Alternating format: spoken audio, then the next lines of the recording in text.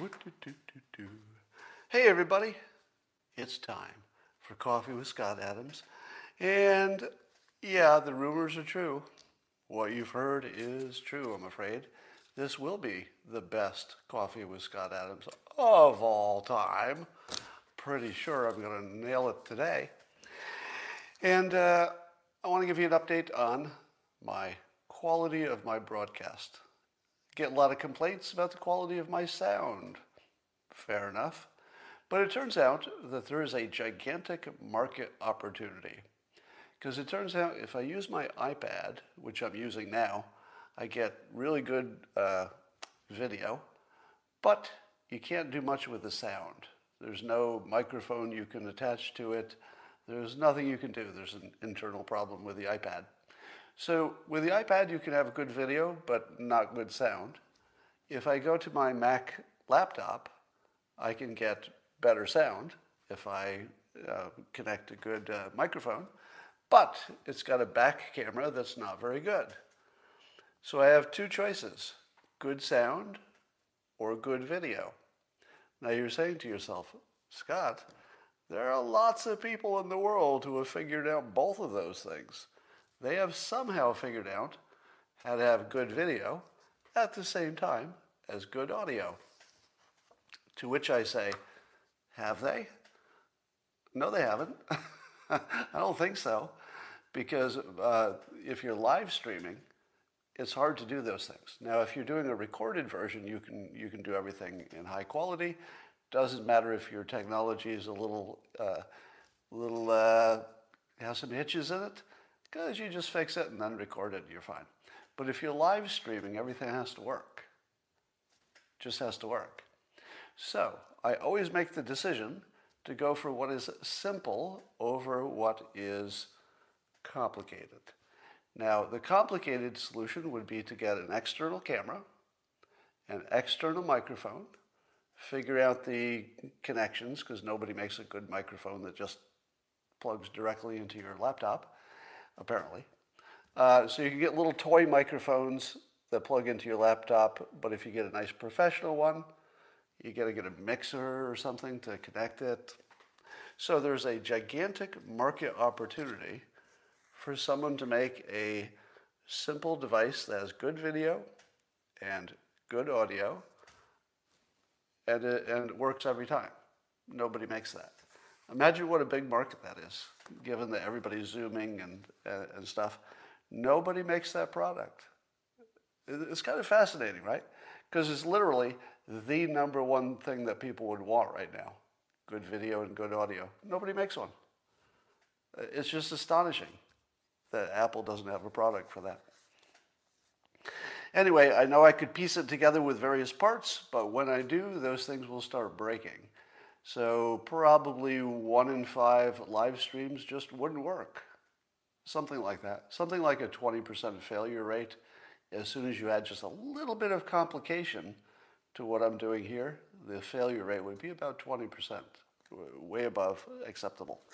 Well, if you'd like to enjoy the broadcast today in its maximum potential, I think you need to enjoy the simultaneous sip, and all you need is a cup or mug or glass, a tankard, chalice, stein, canteen, jug, flask, vessel of any kind, filled with your favorite liquid. I like coffee.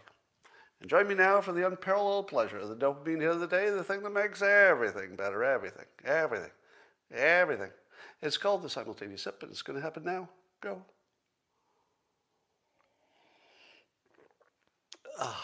Savor it. Savor it. Good. All right, we got lots of fun news today. Did you see the videos of Vice President Kamala Harris saying to the immigrants in Central America in a speech, she said, and I quote, "Do not come. Do not come." So that happened. Separately, but related to the same trip, she gave an interview in which she was talking to somebody, and she has an interesting hand gesture. Have you noticed that? You notice all the politicians have different hand gestures? There's the Trump. The Trump is the thumbs up, closed fist. Well, we're going to do this, right, with that motion. Then you've got the hands open version. That's one way of talking, blah, blah, blah. Um, Kamala Harris has the most unique hand gestures I've ever seen. Now, I can't reproduce them because I don't want to become a meme. So I'm going to describe it for my listeners without producing it visually. Imagine, if you will, that you are holding a fist in front of you, roughly about the height of your own chin.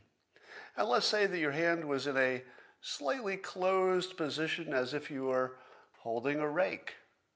Yeah, say you were holding a rake and your hand was sort of about where your chin is.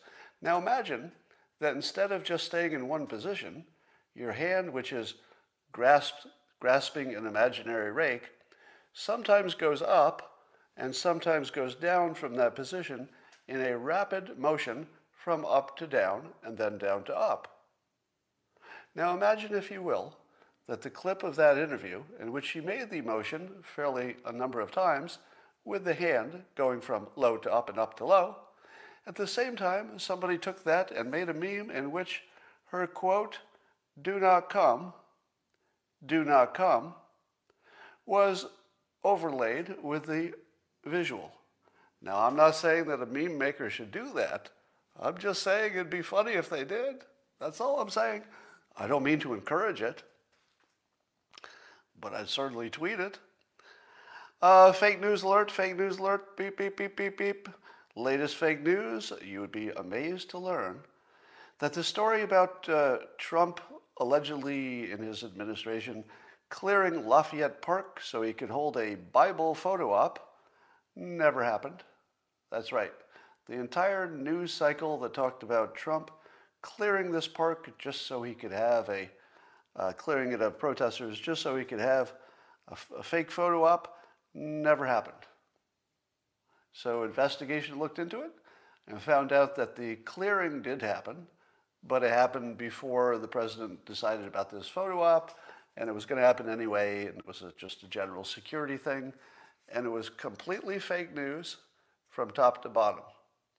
Reported as a fact for, a year and a half or however long it was? A year, maybe?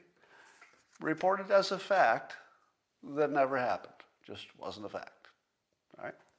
So keep that in mind. Once again, another example of the news being absolutely made up, just completely made up. In related news, there's a poll, new polling from Morning Consult and Politico, found that a third of Republican voters believe Trump will be reinstated by the end of this year. What? Are you serious? How many of you think that? In the comments, since I probably have more conservatives than anything else on here, how many of you think that Trump is going to be reinstated? I see one, yes, sir. I see, I do, somebody says. Mostly no's. So if you're listening to this, it's mostly no's. 99% no's, it looks like. But, so do I just have a smarter audience? Because I'm pretty sure my audience skews pretty Republican, but you're saying no. I'm just seeing a sprinkling of yeses. So my audience is nowhere near 1/3 think he's going to be reinstated. You do know that there's no provision for that, right? The Constitution doesn't have a redo clause in it. Once it's certified, it's just done. There's nothing you can do. So, well, for those of you who think it could happen, I'll just say this. There's no mechanism for it to happen. So thinking that Trump would be reinstated would be similar to thinking that a train might run across your front yard even though there are no tracks.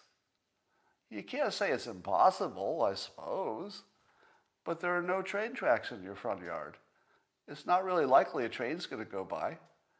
Likewise, there's no system, no process, no law, no rule that would reinstate a president who has been certified, correctly or incorrectly, has been certified to have won the election. You can't get there from here. There's no way to get there. So that's not going to happen. but a third of Republicans believe that, I guess.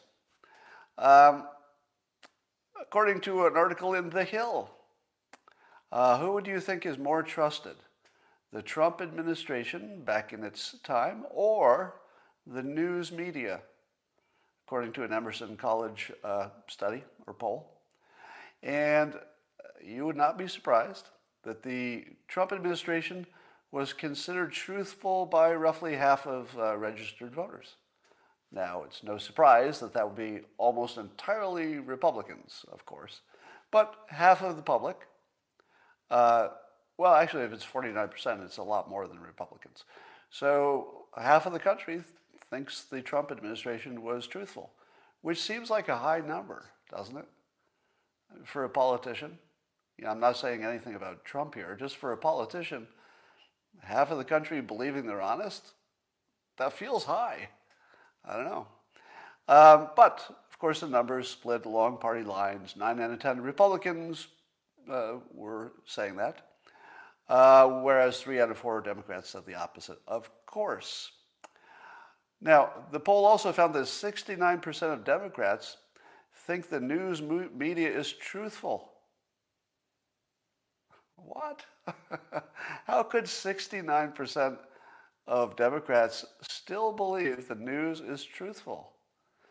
Even if they believed that their news was truthful and they believed that right-leaning news was not truthful, how could they have not noticed that the news is not the truth? How do you not notice that? Whereas 91% of Republicans consider the Fourth Estate untruthful. That feels closer to being right, doesn't it?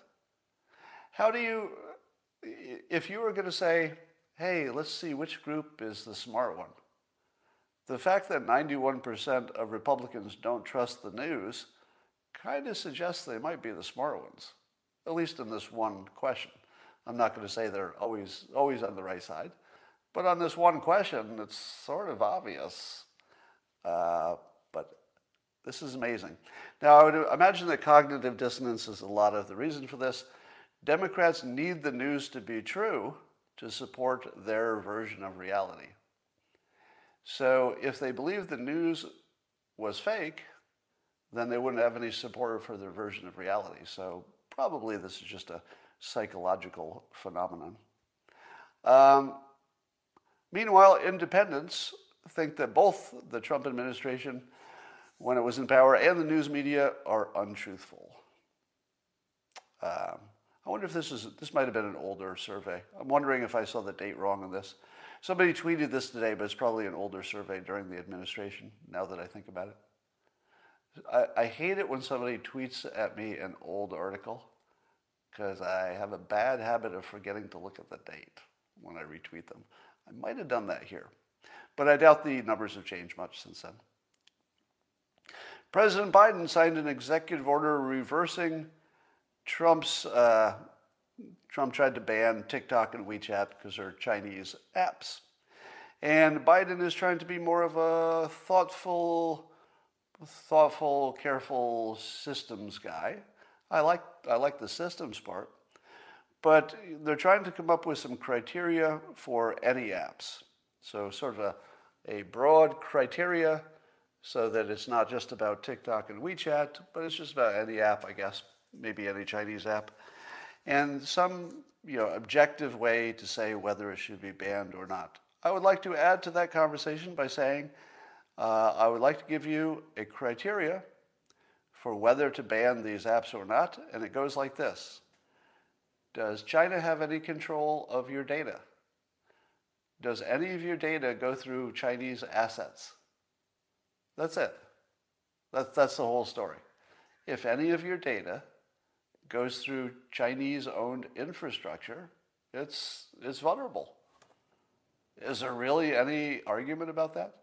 Do you think because it's encrypted, they can't get at it? I don't know. If it's their app, I would think that they could encrypt it and unencrypt it. If they own the encryption. So if you send encrypted data across a Chinese internet, when China owns the encrypting asset And also, therefore, logically, they own the unencrypting asset on the other end. You don't think that they could unencrypt that in the middle? You think it has to get all the way to the end, and that's the only place you can unencrypt it? If you have the technology to unencrypt it anywhere, if you get the signal, you can unencrypt it. So, yeah, maybe there's a back door or whatever. I got a feeling this whole TikTok WeChat thing being reversed makes me wonder if the Biden administration is competent in terms of technology. Now, you have to assume that they got plenty of experts, right? But does this reflect what the experts would have recommended?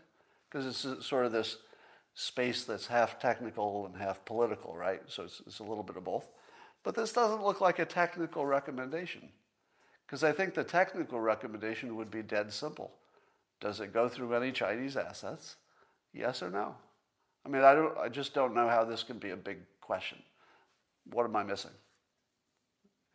Are they going to come up with some kind of argument that says, oh yeah, the TikTok and WeChat traffic, it does go through all these Chinese assets, but it's so well encrypted that nothing would happen. Are we going to believe that? Right? And is that the only issue? Let me tell you how they have completely ignored the big issue. Are you ready? It's not about data privacy.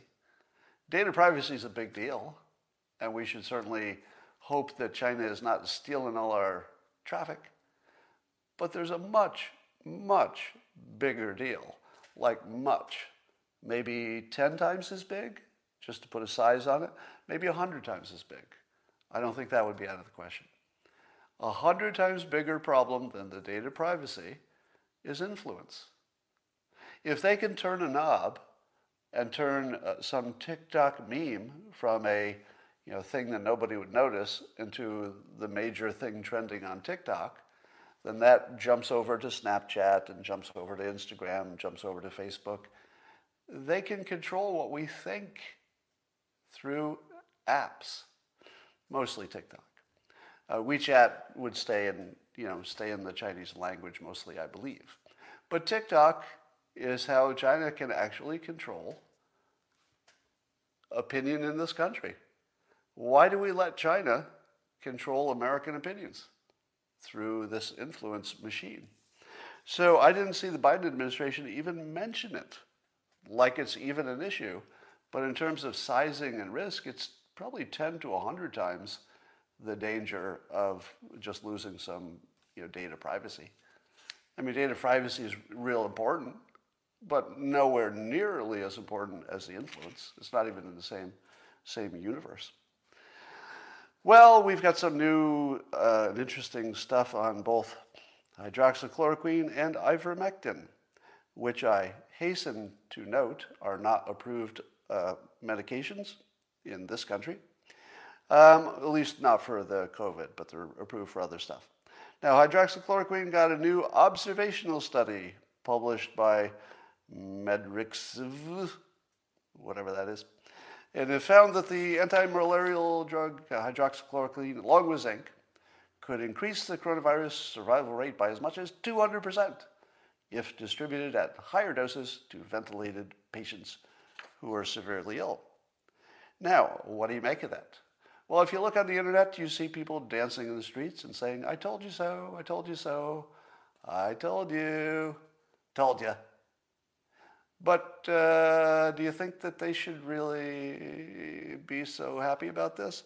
Well, first of all, it's number one, an observational study. How do you rate the credibility of an observational study, which basically is looking backwards, versus a controlled study where you're designing a study in advance and then you get the data. So which is more credible? The one where you're just looking at what happened on its own, or where you're setting up a controlled, randomized study where you're looking at data in the future? It's not even close, right? The observational study will not be in the same league with a controlled study. Do you think that the FDA approves medicine based on observational studies? I don't think so. I'll take a fact check on that. but I don't believe any drug has ever been approved in the United States. I probably shouldn't say any drug, but I don't think that's the process. I don't believe the process says you can be approved with this kind of a study. So how excited should you be about a study that I believe the FDA would not even use? Secondly, what do you make of the fact that it was published in Medrxv? I think that's a preprint place, isn't it? I don't think that means it's been peer reviewed. So this would be close to the lower quality of study, right? So does this tell you something you didn't know? Not really, because we had stuff like this before. So I would say this is more of the same, which is not saying that this drug works or doesn't work. I'm not telling you either one. I'm just saying that it's just more low quality data that you need to be pretty skeptical about. You should be pretty skeptical about it. Doesn't mean it's wrong. It's just not that credible. But what about ivermectin? Well, if you're following the Brett Weinstein, he's making an effort to sort of raise the issues that the public can see, that although the studies on ivermectin are not the gold standard type that is nailing it down with some near absolutes, but there are lots of studies, and if you did a meta-analysis of them, most of them, but not all of them, suggest that it works. Now, so keep in mind, there are studies that show it doesn't work. Did you know that? So they don't all show that it works, but mostly they do. But, a majority, solid majority say it works. Now, all of the studies have a pretty wide degree of uncertainty. So wide that it could go from it works to it doesn't work. It's a pretty big, wide uncertainty in a number of them. And of course, the idea of using a meta-analysis has been criticized. And let me give you a specific idea of why a meta-analysis, which is basically taking all the lower quality studies and looking at them as if they were one big study. And the idea is that any errors in one study would be sort of averaged out and canceled by the other studies. So as long as they had different errors, they might sort of cancel each other out. But let me give you an idea of what kind of problems that runs into. Number one, Merck, who actually makes ivermectin, who you would normally expect would be very pro their own drug, right? But this is what Merck says in February, so it's just February, not that long ago, about their own drug. I think there's probably been more information coming out since February, so this might be a little dated, but they haven't updated it yet. So they say about their own drug, no scientific basis for it as a therapeutic against COVID from what they call preclinical studies. So they say there's no scientific basis from preclinical studies. I guess that means the observational stuff. So the people who are looking at those same studies say, oh, it totally works. And Merck, the company that makes the drug, is looking at the same studies, at least the ones that were there up to February. I think there have been some more after that. But at that point, they're saying, no, I'm looking at those and it doesn't work. They also say there's no meaningful evidence for clinical efficacy, which is really just saying the same thing. And then number three, a concerning lack of safety data in the majority of studies. Okay, but you'd also think that probably they have a pretty good sense of the safety of their own drug because it's been used for years. So do these reasons strike you as convincing? Because there's a problem here with Merck. So they make ivermectin, but they seem to be dumping on their own drug. But wait, it turns out that they're coming up with this, they're trying to promote a new drug called Molnupiravir. It would be an oral antiviral, and they already have procurement agreements with the government of the United States. In other words, it's pre-sold. All they have to do is show that it works, and they get a big check. a really big check, like a god-awfully big check from the government, and they just have to show that it works. And wouldn't it be great if it worked better than this ivermectin that might not be as profitable? It's kind of sketchy, isn't it? So this is what Brett Weinstein pointed out, that isn't this interesting, that the company is trashing their own drug, which some of these studies would indicate it works.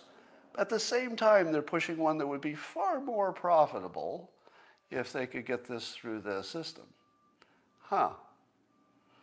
So now Anatoly Lubarsky, who is one of my favorite skeptics, he's good with the data and good with the logic, unusually good. And he noted that Molnupiravir was part of Operation Warp Speed, which means it had been contemplated for quite a while, probably before we had a lot of information about ivermectin. And meanwhile, it failed the trial for hospitalized patients, and I guess Merck had 2 vaccine candidates that failed. Imagine being Merck when your other pharmaceutical companies are making gazillion dollars during the pandemic, and poor Merck has 2 vaccine candidates that failed. It's the difference between like many billions of dollars and no dollars. That's a really big difference. How much does Merck need a win? How much does Merck, their management, need to get some money out of this pandemic? Pretty much, right? I mean, they got a lot riding on this because their competitors have made money. But Anatoly thinks that the ivermectin decision by Merck is unlikely to be related to what they're doing with their new drug, just because of the timing of it. Now, I'm not sure that any of this you could take as a definitive, but there's an open question whether Merck is being completely objective about this or if it's a money grab. And you can't really tell. But it's terrible that we have to ask the question, isn't it?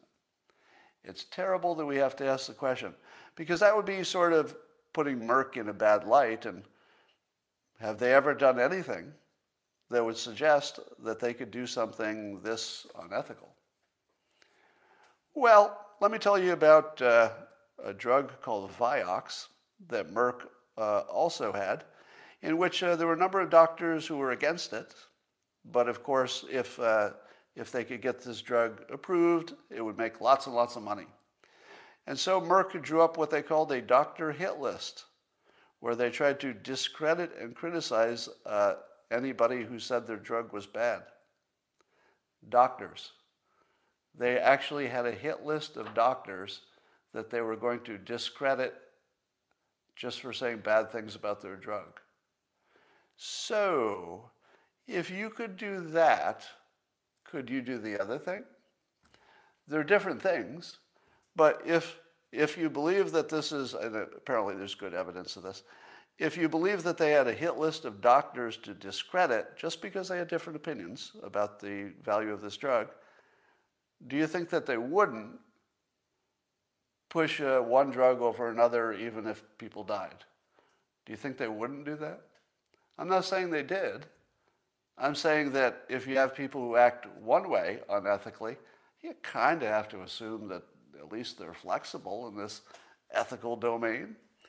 So here's my, and then I was looking at some comments by Andres Backhaus, who was looking at the meta-analyses. And I'm just going to read you his tweet, because I think if I try to summarize it myself, I'll get it wrong. But here's what he says about one meta-review. So this is a review of the individual lower quality studies about ivermectin. And Andres points out that going through the Bryant et al. Meta-review, the mortality effects for patients with mild to moderate or severe COVID are insignificant in 6 out of 8 checks. Much seems to hang on one RCT, randomized controlled trial, that bunches different patient types and isn't peer-reviewed. So although you're looking at a bunch of different studies, what happens if one of them is sort of bigger than the other? If there's one that's really big, it's going to sway your result, right? What if the big one's the only one that's wrong? That's a problem, right? Now, I'm not saying the big one is wrong. I'm saying, what if it is? What if it's the only one that's wrong? And it's the biggest one? Well, there goes your whole meta-analysis. And what if you said to yourself, well, I won't include that one because I think it's wrong? Can't do that because then it's not a proper analysis. As soon as you decide what's in and what's out, it's not a study anymore. It's just you deciding what's in and what's out, and then that will give you the result you want. So if you're deciding what's in and what's out, I'm not sure it's science or math or anything. It's just you making some opinions. But if you put it all in and say, okay, I'll just dumbly put them all together, then you've got this one big one that may have made the whole thing irrelevant, because what if the big one's wrong? Now, I'm not saying it's wrong. But to Andre's point, the big one bunches different patient types, which seems like something you should be concerned about. And it isn't peer-reviewed, which also seems like something you should worry about. And also, separately, Andres was pointing out that the margin of error on these things is pretty big. All right, so bottom line, do I think ivermectin or hydroxychloroquine work? And my answer is, I don't know. I don't know. If you're positive that they work, that's not a good opinion. Could be right. You might be right. But it's not a good opinion because the science isn't there. If you're positive it doesn't work, that's not a good opinion. That's a terrible opinion because there's plenty of evidence they both work. They're just not quite good enough evidence. So anything that looks like certainty, either direction, seems like a bad play. But if you were to say to yourself, should you take them? Well, that's a different question. Because let's say that you were 70 years old and didn't have access to a vaccine for whatever reason. You know, would you take it in that case? Let's say you had the COVID, you're 70. Let's say there's some reason you can't take the vaccine or can't get it, whatever. Yeah, it might make sense as a risk management thing. All right, Biden is talking to Putin, I guess, pretty soon. And when asked what he would talk about, I believe that he said something along the lines of, what was he going to do? He was going to tell him what he needs to know. That's what Biden said. I'm going to tell him what he needs to know. So I guess we're okay with Russia because Biden's going to tell him what he needs to know. I've got a feeling that Biden will not be moved by Biden, or that Putin will not be too moved by Biden telling him what he needs to know. What exactly is Biden going to do? Threaten him? Somebody says, are you serious? About what? Am I serious about what? Put a topic in there. All right. So anyway, I'm not expecting much out of the Biden-Putin meeting, but we'll see. Now, do you think that Biden will come out of that acting too friendly to Russia? Because remember, when Trump seemed too friendly to Putin, that was a lot of criticism. So how is Biden going to be Biden without being too friendly? Like, what's that look like? I feel as if, if they have a joint press conference at the end, like Trump and Putin did, it's probably a mistake. You probably shouldn't do that. But if they do, seeing Putin and Biden side by side, how's that going to make you feel? Are you going to feel like, yeah, my team's looking pretty strong. Look at that Biden. Look at him go. He's sharp. He's going to show that Putin what for. If you're Biden's handlers, do you let him stand side by side with Putin and talk, one after the other in front of people? I don't think so. So we'll wait to see. But I'm going to predict there is no side-by-side Putin-Biden press conference after it. What do you say? I say no. We'll see. Well, 8 years after my book, How to Fail at Almost Everything and Still Win Big, was published, it's actually gaining in popularity 8 years later. And when I wrote it, I actually thought that would happen. I thought that it would be a minor success when it was published, and that it would grow in power over time as people read it and tried the techniques and then recommended it. And I swear every single day I'm seeing memes about it, and I don't see that about other books. I've written a lot of books, but this one is a meme almost every day. Almost every day somebody's tweeting about it 8 years later. And if you look at a lot of other self-help books, you'll see its influence has gotten into a lot of other books at this point. I won't name names, but you can figure out which ones they are. So I would take a look at that if you want to know what makes a book more popular 8 years after it's written, and growing in popularity. Actually, it may have this is one of its biggest years. I told you I was having this weird, I don't know if it's a debate, but conversation about masks' usefulness versus social distancing. And I was talking with Donald Luskin, who I only know from Twitter, but apparently he has some data analysis skills, and he says that his analysis shows that masks definitely work. The numbers seem to show that. I don't know if I can get Christina on here, Michael. She's not crazy about this kind of stuff. And I was trying to figure out why Donald was saying that according to his numbers, it's very clear that social distancing doesn't work.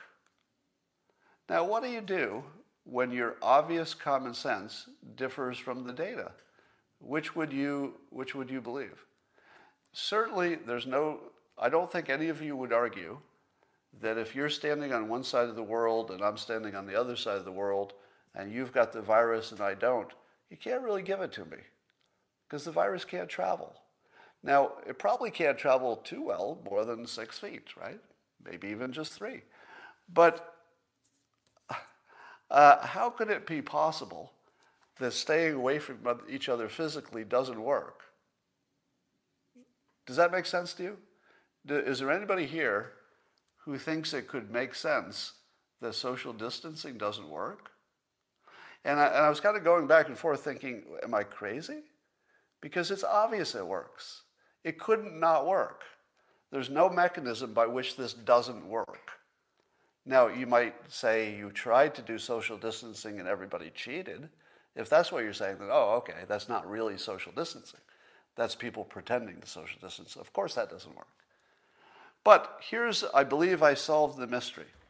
I believe that lockdowns and social distancing were being used as a similar thing.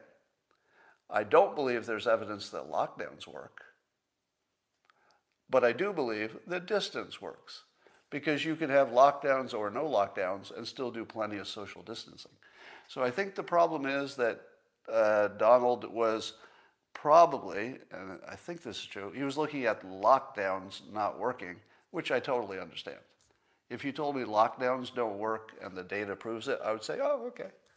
I mean, that makes sense to me, because the difference between the lockdown and the no lockdown was not that big. Because even if you didn't lock down, you probably socially distanced within the store, wore masks within the store, did more curb pickup, more takeout, right? So yeah, lockdowns probably didn't work, especially if you calculate in the economics. But social distancing has to work. There's no way it cannot work.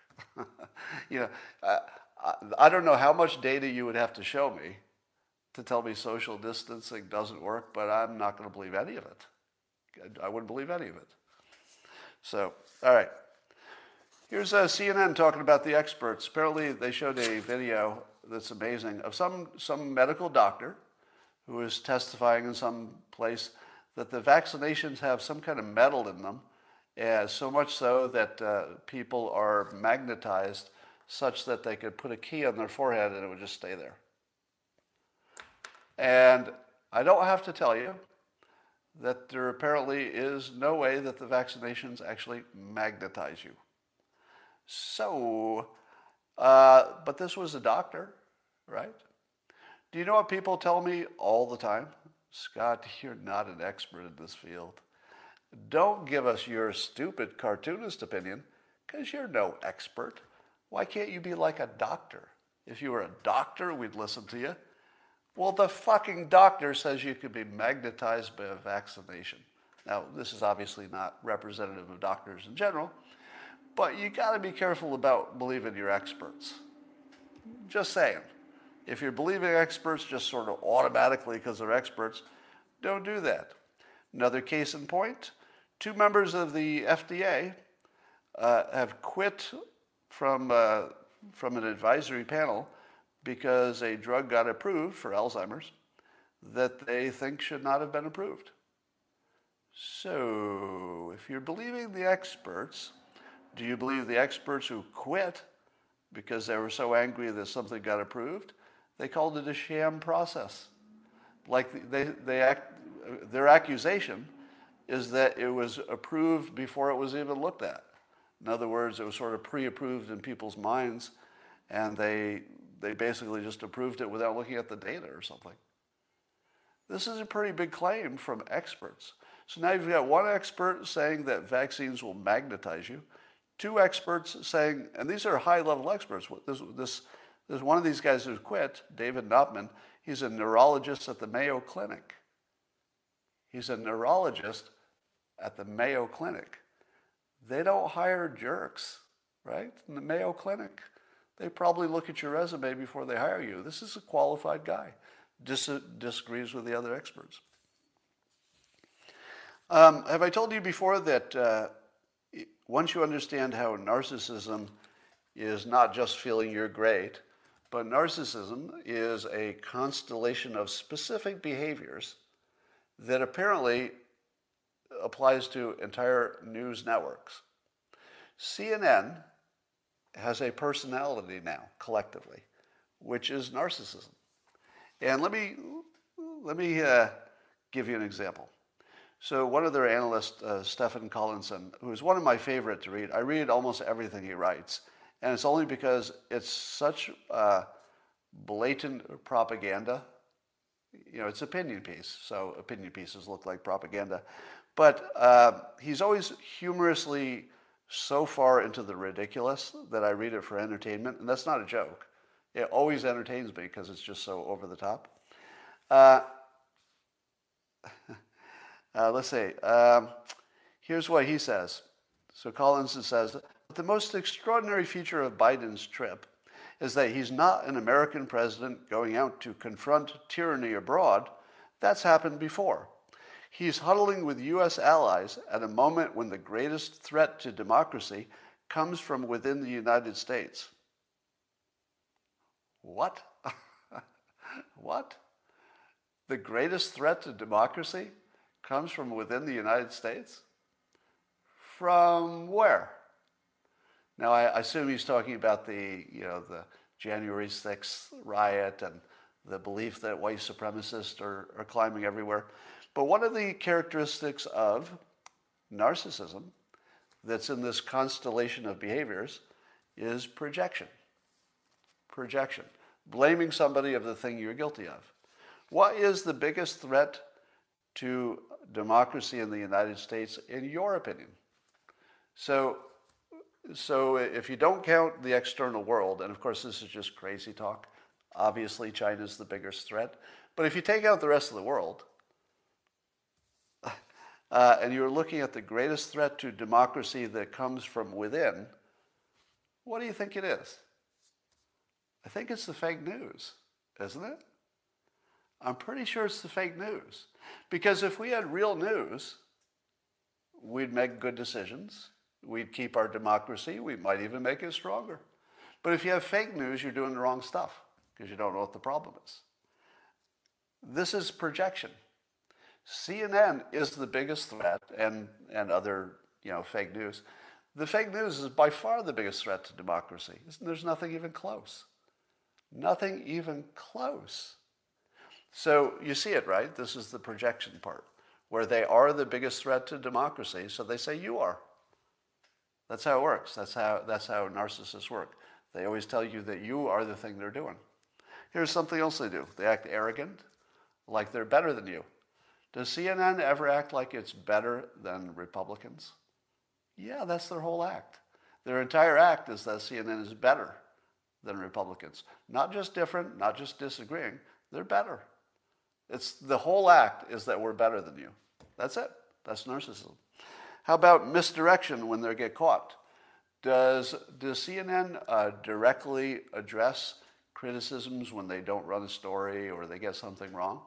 Well, sometimes they might run a correction, but they don't really do that. They kind of go after the other team and say, but you did worse. Look at what you did. Misdirection. That's a narcissist trick. How about blame the messenger, not the message? Do they go after the people or do they go after the ideas?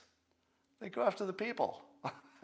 Now, the right does that too, but the right almost always also goes after the idea, right? The idea that Marxism works, it doesn't have the right incentives, for example. So the right does go after people as well, but they always include the motivation, the system. That's the real criticism. The fun part is going after people. But I believe on the left, they just sort of go after the people. They never say the system would work better if. They just go after people. It feels like. All right, and lots of lying. Lying is part of narcissism too. Here's Chris Cillizza, also opinion piece on CNN. And he says today, everywhere you look within the Republican Party these days, there is an effort to forget and to minimize what happened at the U.S. Capitol on January 6th. A Senate report released this week, and I guess must have been Republicans behind this, aimed at examining the security, blah, blah, blah, about the riot, and they left the word insurrection entirely out, except when quoting somebody talking about it. The reason? Aides also steered clear of language that could turn off some Republicans, including not referring to the attack as an insurrection.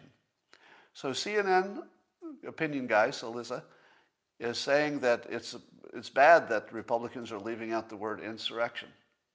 Do you know why? Why would they leave out the word insurrection? Could it be because they know that you can't conquer a country by occupying a room for a while? That's not an insurrection. It's not even close to an insurrection. That would be as close to an insurrection as mowing the lawn is to a haircut, right? That's really not even in the general neighborhood of an insurrection. That's not in the solar system of an insurrection. And CNN is actually criticizing them for not using the word that is completely inappropriate. And the way they talk about it is like, well, you can see it too, right? Isn't it obvious to you that they stopped using this word insurrection? So they don't even make arguments anymore. They just act like it's obvious. It's obvious. Well, yeah, they should have used the word insurrection. It's obvious. I don't need reasons. Don't ask me about the reasons. It's just obvious. All right. That is right. I'm reading your comments, and you're all right. My daughter thought we mowed the carpet when it got too long. Okay. The fake news is responsible for 2020. Maybe. Maybe they were. I feel as if the fake news causes almost all of our activities, really. We just don't know it, at least in the political domain. All right, that is all I had to say today. And I'm pretty sure this was one of the best Coffees with Scott Adams of all time. Until tomorrow. Wait until tomorrow. It's going to be so good you won't even believe it. But for now, that is all, and I will talk to you tomorrow.